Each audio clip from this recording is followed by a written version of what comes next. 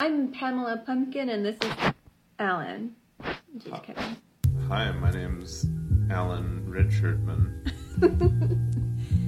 This is my partner Mason, and I found out that you're not white. Yep, that's me. I'm a master's degree in opera, and I'm not white. When we were doing research, we realized that there are literally anti-Semites who think Jewish people like Mason here, it's not Alan, Mason, are not white. Look at that. Look at that face. Yeah, though I guess I am in the entertainment industry, so that does kind of fit the stereotype, doesn't it? Oh my gosh. Whew, did a lot of research on this. Okay, there are a lot of academics that go into the question, why anti-Semitism? When you look at that face, how could you be anti-Semitic? I'm reading, sorry. It's very useful to understand, and I highly recommend looking into it. There's a lot of history involved. But I just have a few minutes, and I kind of want to talk about how we can be useful against the fight in anti-Semitism when it's still a lot, I have to say. Okay, first, it's important to say that it's crazy. It's crazy. But crazy has its own sort of sanity. So, for example, if you told me my son was not my son, I wouldn't believe you, okay? I would be like, no, he's my son. Let's say I went home and to find photos of my son to prove that he was my son, and they weren't there, and I couldn't find his birth certificate. I wouldn't think, oh, I must be wrong about my son. I would think, someone took it, okay? And then if doctors came in, and lawyers came in, and psych evaluators came in and said, you don't have a son, I would start thinking that you guys were all in on it, and my family was in on it, and my friends were in on it. And then if it just kept going, it would expand to the government. And then when information challenged that belief that it wasn't the government, I wouldn't think, oh, I guess I was wrong about my son. I would start thinking lizard people, aliens, because what isn't going to happen is that I don't believe in that my son is my son. And that's an important thing to remember about paranoia and conspiracy. It just takes one. So to end up conspiratorial or crazy, you just need one break with reality. So imagine if you were brought up to believe in white supremacy, or in that men know better than women, or that Christians are better than other people. And you go out into the world and that belief is challenged. So that's going to happen to all of us. You go into life and your belief is challenged. And when it happened to me, it was hard. When I lost my faith, it was hard. I went through this period of confusion and depression when I tried to figure out what I believed. And it was a very uncomfortable time. I lost my sense of morality, and I still wanted to be a good person, but I didn't know what that meant. So I had to rebuild my paradigm. And that happened, thankfully, before the age of 24. 24 is really when our brains are finished developing. So if you don't go through that experience before the age of 24, you're going to have a hard time doing it when reality confronts you later on in life. And a lot of people don't even bother with it. A lot of people, when faced with confirmation bias, they experience cognitive dissonance is really what they experience, and then they go to what they were taught. A lot of them don't challenge their own beliefs. Instead of thinking, well, maybe I'm wrong about what I believe, they think, I'm not wrong, there's some other reason. By the way, I believe this is part of the reason there's a conservative agenda against higher education, because in college, you're taught how to think critically, and if they can get people to not learn how to think critically over the age of 25, they're gonna more likely engage in conspiratorial thinking. Anyway, so how do you rationalize your biases if reality is confronting them? Well, that's where the stereotype of the Jew comes in. Trigger warning, I'm going to talk about anti-Semitism using that stereotype. I don't believe that. Trigger warning. I'm going to talk about a lot of anti-Semitic bullshit. Content warning, trigger warning. Have you been trigger warned? I have been triggered. Wait, no, not yet. He's never heard any of this before. So this is the first time he's hearing any of it, right? Yep. Mm-hmm. Yep. Okay. How do you explain the failures of capitalism if you can't confront, if you can't deal with the fact that your parents or your ideology was wrong about capitalism? What are you going to do? Well, the stereotypical Jew is that of a mid-level tradesman, the broker, the agent, the lawyer, the banker. Kind of the boots on the ground capitalist, or more like an agent for capitalists, the person who works, in a professional setting to deal with capital. And by the way, this stereotype has persisted prior to capitalism as an economic system. It was there before to protect the truly wealthy from the proletariat. So let's say you experience a recession, and this recession is the fault of greedy Wall Street bad actors. What's going to happen? You fall behind on your mortgage, and so who calls you? A banker, a lawyer, a broker.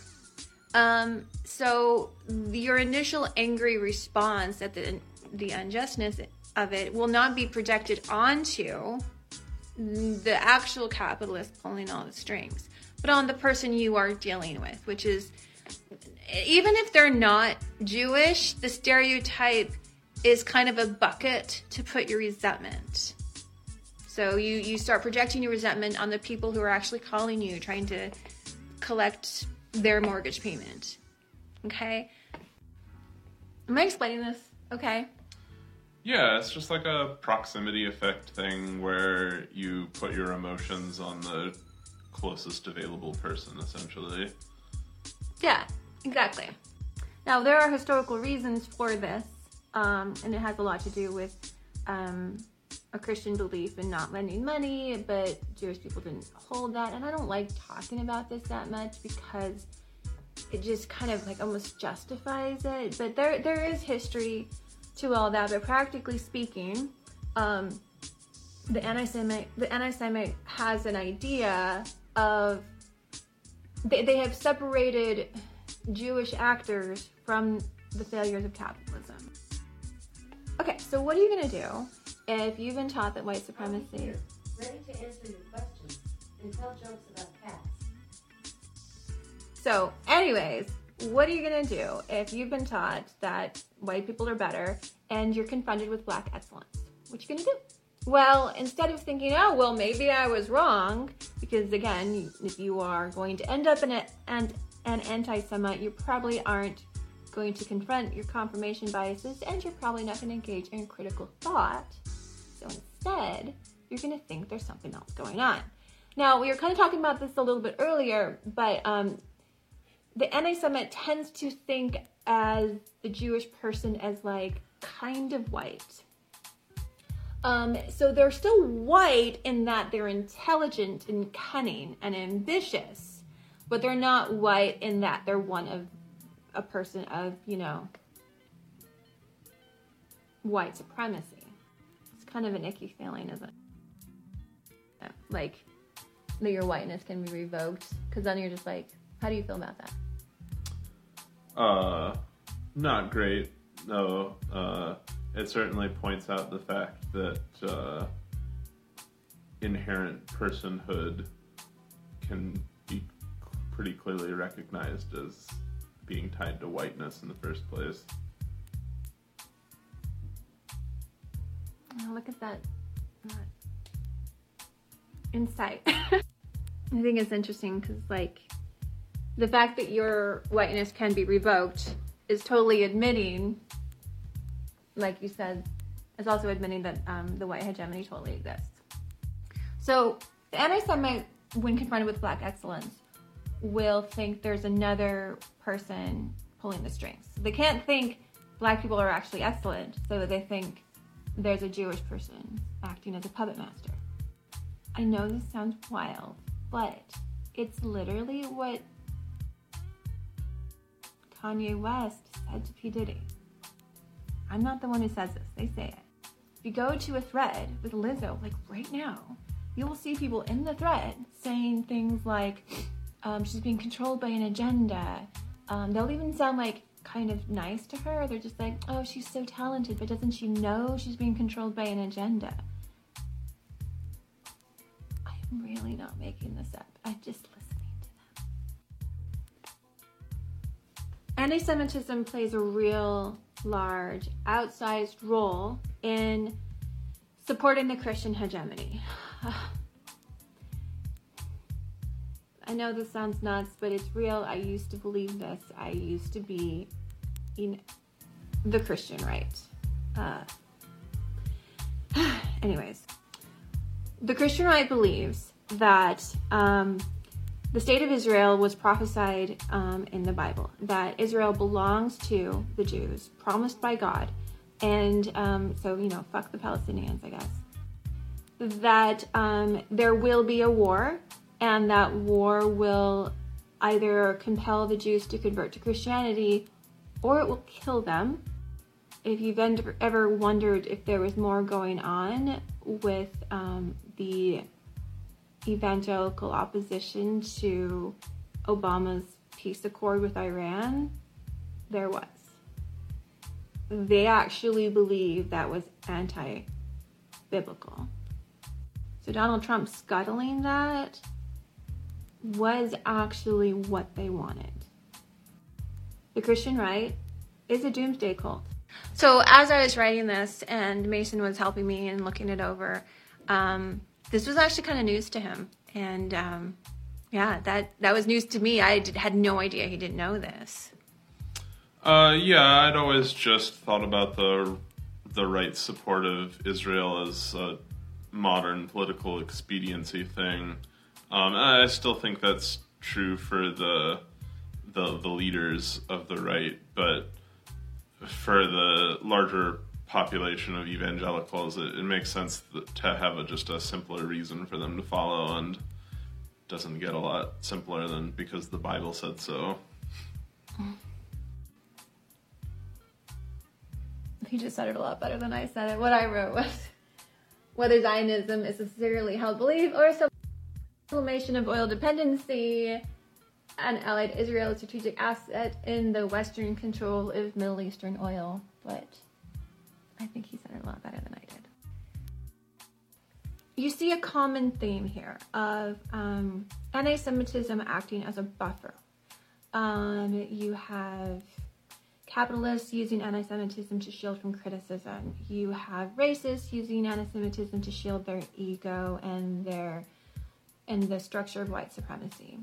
You have anti-Semitism serving the Christian hegemonic order and politics.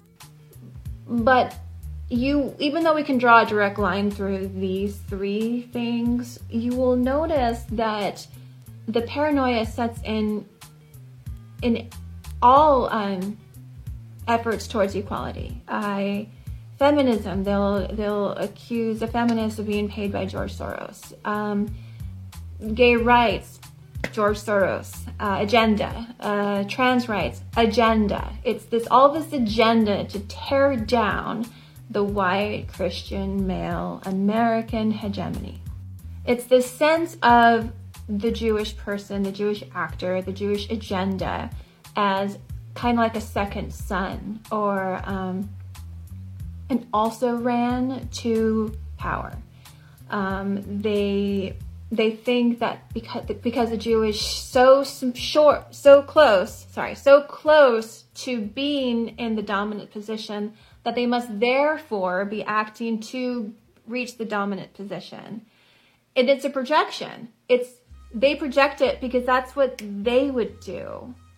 Just go check the comments of anything that is talking about a move towards equality, and you will see this. I'm not making this up. Neo-Nazis hate miscegenation. I am a mother of a mixed race child. For a while, I really felt like I had to be a good mom, understand this. And so I actually jumped on 4chan and I talked to neo-Nazis a lot, and they were more than willing to talk to me.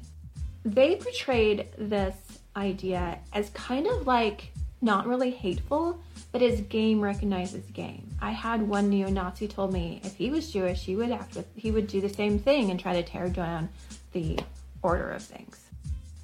You see a common theme here of anti-Semitism acting as a buffer.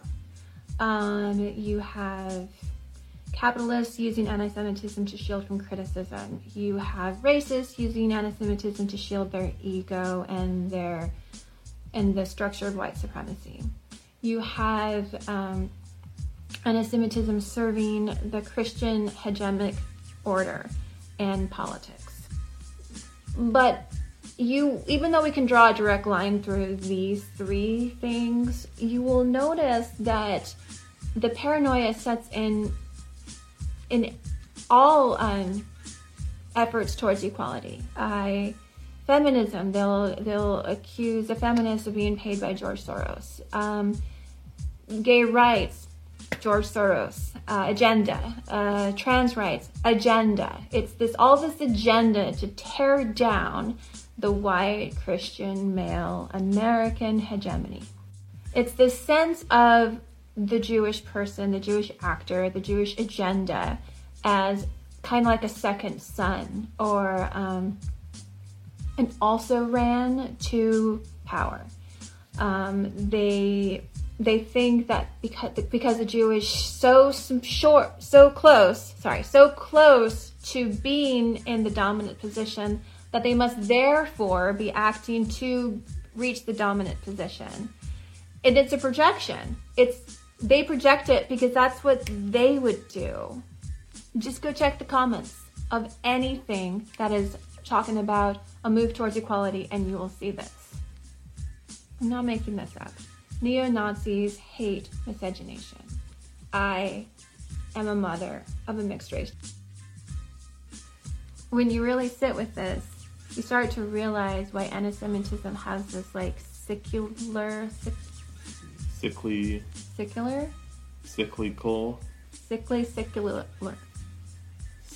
cycle. The sickly it's cycle. It's the sick cycle of anti-Semitism, because any march towards equality is going to trigger their paranoia. The hegemony cannot square with equality. It's heavy, right? Ugh. Yeah, I mean, I think it comes down to that, like, bias protection that Lydia was talking about. Rather than engage with arguments for equality, because I think they recognize that, or most people recognize that movement towards equality is, like, the morally sensible thing to do. But because they're comfortable with the way things are, and they recognize that movement towards equality is going to cause the way things are to change, the bias protection comes in, and they start to hyperbolize the arguments for equality and turn them into attacks on their way of life instead. Sometimes I feel like you and I will like flip-flop in how much we judge bigotry.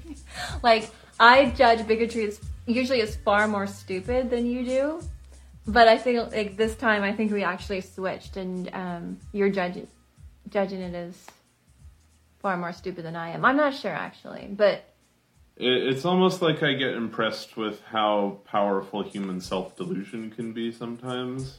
Yeah, that's true.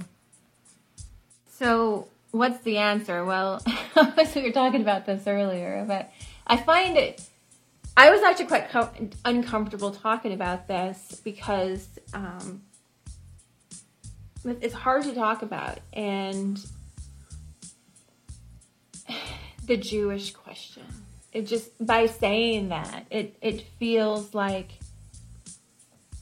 I'm going to either talk out of my lane or talk or dabble in anti-Semitism myself.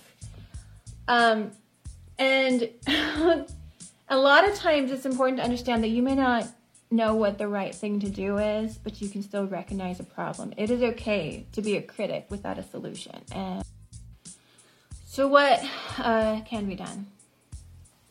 Here we go. I'm gonna solve anti-Semitism for you. All right, let's go. Okay. I'll be watching and judging. Okay. And what if I fail? I'm going to fail. It's okay. So is everyone else. Okay. In my mind, what we have to do is threefold. The first one is direct activism. When you see explicit anti-Semitism, you have to fight it. You absolutely have to fight it. Fascism, neo-Nazis, they're out there, they're real, and they have to be fought. The second thing is proclaiming equality as a value. We need to have white people identify their core sense of self with anti-racism. We have to have men derive self-satisfaction from being a feminist. We have to have Christians believe in freedom of religion. We have to have straight people want to be gay allies. And what is hard about this is there's such a concerted effort right now to criticize, virtue signaling. And I'm saying you have to signal your virtues. You have to go out there and speak the good fight. You have to say these things. You have to say these things as a matter of culture and narrative. It's funny because, I'm literally talking about an agenda, aren't I? Yeah, in the end,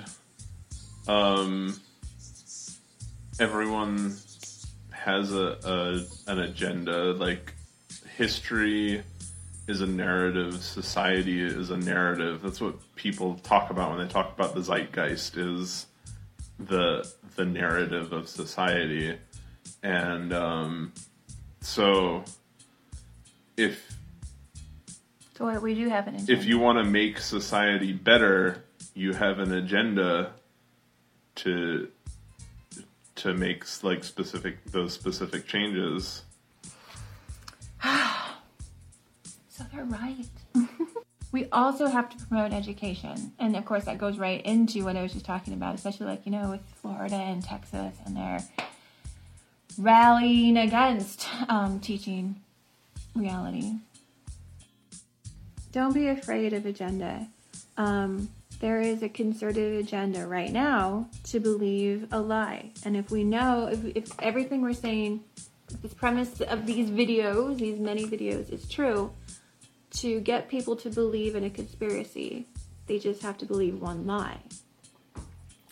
So we have to fight that. We have to proactively fight that and not just be on the defensive. Donald Trump was not denied the election.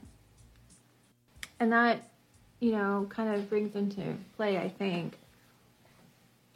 No, I'm sure the link, why anti-Semitism is always linked with fascism. I think fascism and anti-Semitism have the same roots because they grow easily in conservatism and anti-intellectualism because those groups are more vulnerable to confirmation bias, and people looking to leverage large groups for fascistic purposes are going to aim for those types of people, because in the end, they just need to get enough people to believe in that one big lie, and once they have that, then they can manipulate their followers to pretty much whatever extremes they want, and that's how you get fascist movements. Absolutely, and I think it also should be said that fascism really is a belief in classism, a belief that there should be a societal order that is unequal, and so if you follow their thinking, who wants to change the social order, which is currently unequal, well, that would be the Jew. And that is why they just go hand in hand. And you'll see this in completely different competing ideologies. A lot of Islamofascism is anti-Semitic, as well as Christian fascism, even though that they're like completely opposed to each other as well. It's wild. Okay, so epilogue time. I don't actually like citing my sources, not because I don't believe in that. I write reports, that actually I cite my sources in the reports I write. But when you're talking about an online debate, I don't like doing that because bad faith actors will use an ad hominem attack against sources. See, it's happening right now. Listen to this little ad hominem attack. No, you can't go outside. So when I'm asked to cite my sources online, typically what I do is I just Google the question and then share the results of the Google search. And so let them pick the sources. That way they can't go, oh, well, Vox is a liberal rag or something like that. So if you want to know my sources, just go to Google and type why anti-Semitism, or what is anti-Semitism? Christianity and Zionism. What the heck is going on with Kanye?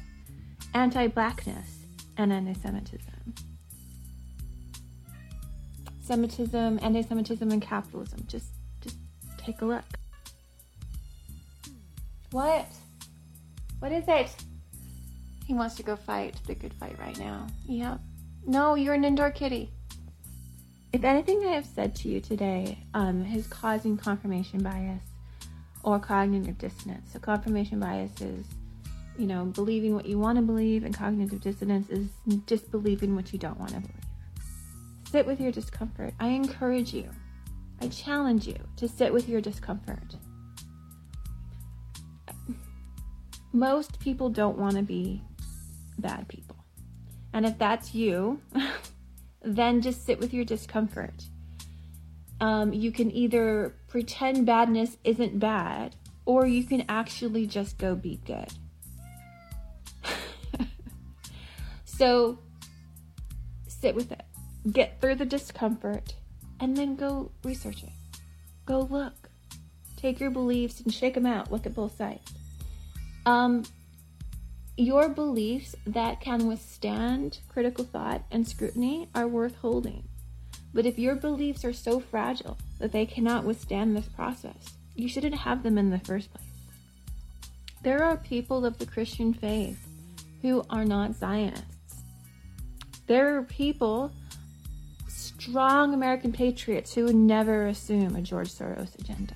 There are Republicans who speak plainly against the fascism and anti-Semitism and paranoia of Donald Trump.